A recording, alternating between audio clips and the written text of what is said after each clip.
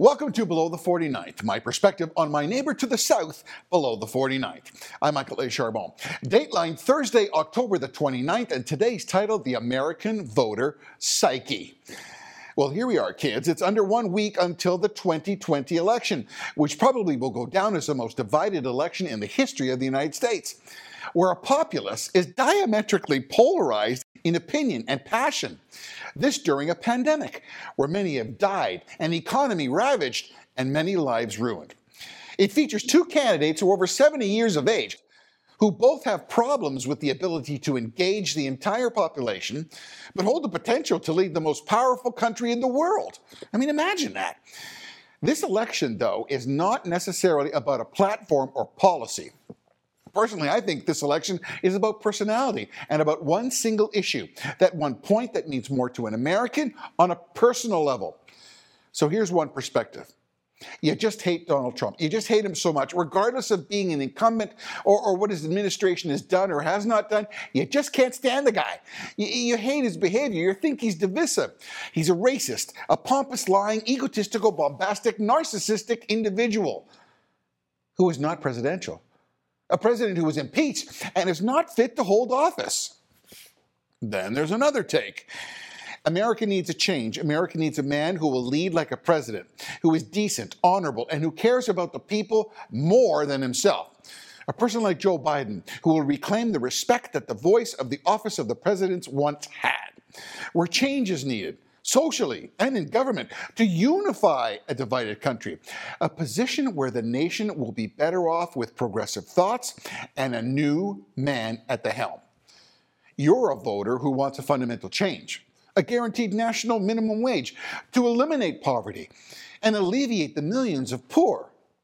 You desire a more equally and supportive redistribution of wealth, where higher taxes for companies and those who make more money than the average is needed to equal the playing field, to create a fairer, more accommodating government. You want prison reform, the decriminalization of minor drug offenses, and the reduction of prison sentences as a form of punishment. You want the dreamers to finally become American citizens. You support the need for reparations and reconciliation to allow more focused financial opportunities and educational subsidies and affirmative employment opportunities for blacks in light of the inequality that currently exists. You want free universal health care for all, including illegal aliens, free college education for all, implementation of the Green New Deal, eliminating all fossil fuel in America. You want to open the borders where America welcomes all refugees and asylum seekers.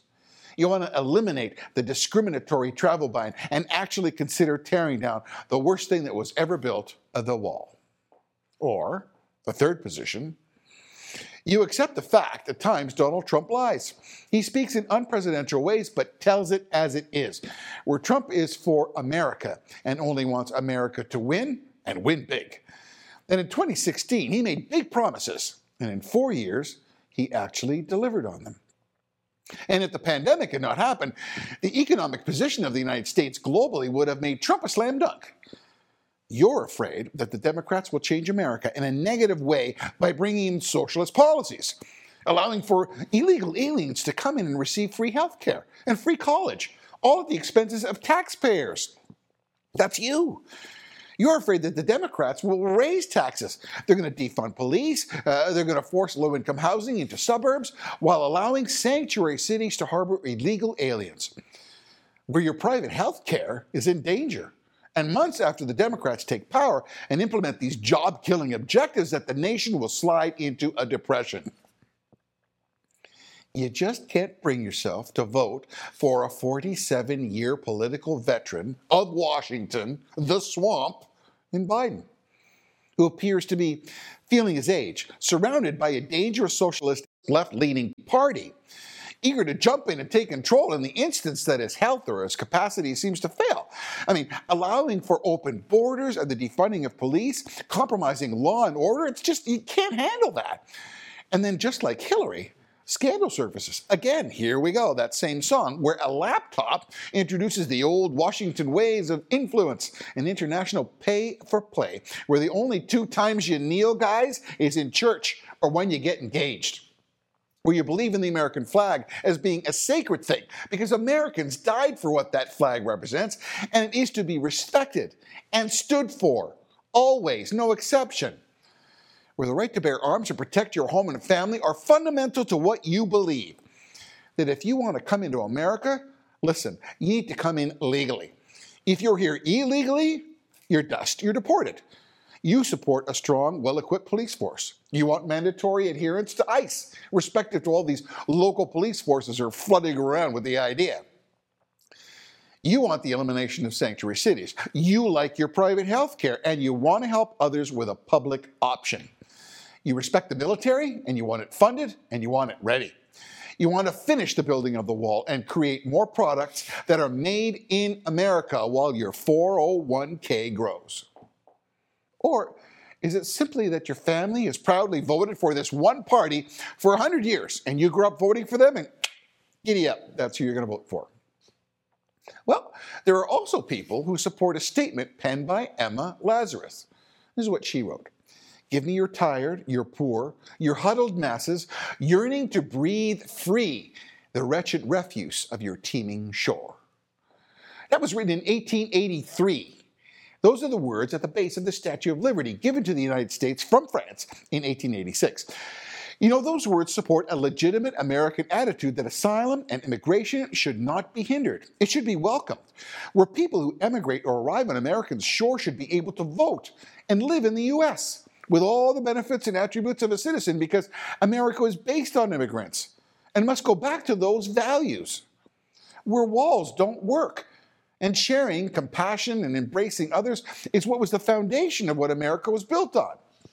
Okay, so after all that, it begs the question in America, what is it? So what's the test?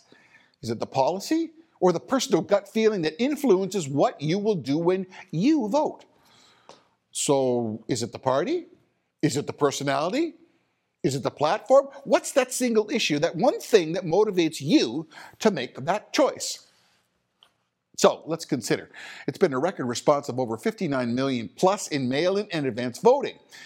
That shows America has taken note that the result of this election could fundamentally change the course and moral direction of America. Consider that. Can the polls be wrong 2 cycles in a row? Will the silent Republican voter rise again and defy the Democratic media? Okay. So here's an observer's opinion, a personal take, like my take, or what I believe will materialize below the 49th on election night. So I predict in the end that the silent Trump voter will again push Donald J. Trump to a second term as president of the United States of America. I predict Republicans will maintain a majority in the Senate, but will remain a minority in the House. I believe, although Americans are at times disappointed in how Trump presents himself and his views, his economic accomplishments, positive job growth, investment in the African American communities, peace in the Middle East, accomplishments in holding China to the fire, and made the UN actually pay their bill for a change. That, combined with the undeniable support of law enforcement and ICE and the creation of hard borders and the wall, are the points that I believe will motivate a voter to vote Donald Trump back in. A voter who decided to separate the personality, which is sometimes distasteful, of the president, with much larger benefits for the country, and that they will see that a second term will be positive. A voter who felt a single issue made a difference. I don't know what that issue is, but there's lots to pick from. Kind of like that cough medicine pitch, it tastes horrible, but it works. Kind of like that. So late counting of mail-in ballots will be an issue, but in the end, the Republicans will win. I do not, that's not believe America is willing to risk a Biden administration who will bring unsavory, progressive, socialist measures forward from the radical left, of the likes of AOC and Plus 3. We heard about all that. Cancel culture, that kind of attitude, that's not going either for most Americans.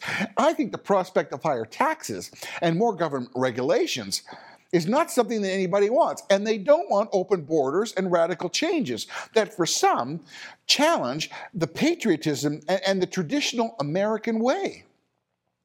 The silent Republican majority will turn up and they're going to vote. They identify with Trump's America First attitude and its reinforcement of American exceptionalism. On election night, the New York bubble media elite, those guys and girls, who have been in the bag for the Democrats since the day of the inauguration, they're in for a second shock. Oh, on election night, it's going to be a shock. And they will postulate on the grave position America's put itself in for 4 more years. But in the end, folks, listen, I predict the U.S. economy will boom back. Jobs are going to be in demand, and the American spirit will rise again. And yes, Trump will tweet. He'll treat with glee, with poignant criticism of the left in words that will offend some. Sorry, but get ready, especially the media commentators with brash rebuke of their reporting. See, I told you. But in the end, it's going to put a smile on all of us. And he will tweet many more. As for Biden, I believe he's going to go into hiding. He's going to be embarrassed at what his son did and have to deal with the unsavory months of the battle to deny, and basically leave politics quietly. Mike Pence will not run in 2024 for president, as the Republican Party will fundamentally need to retool and regroup after 2 terms of Trump, believe me. So I hope for those below the 49th that the vaccine will appear very soon, the military will be there to deliver it, and things will return to what America had before the pandemic. That's prosperity and success. And once again, will grace the United States of America with going forward and achieving. I would love for you to subscribe to Below the 49th. If you like the post, I'd really appreciate you pressing like, and share would also be great. The more, the merrier. Those actions, they're really important to Below the 49th, and we greatly appreciate it. If you leave a comment, I'll try to answer each and every one of you, as I appreciate your thoughts, good and bad. And I guess there's going to be a raft of them. So I thank you for those considerations. And until next time, God bless, and please stay safe. I'm Michael A. Charbon for Below the 49th.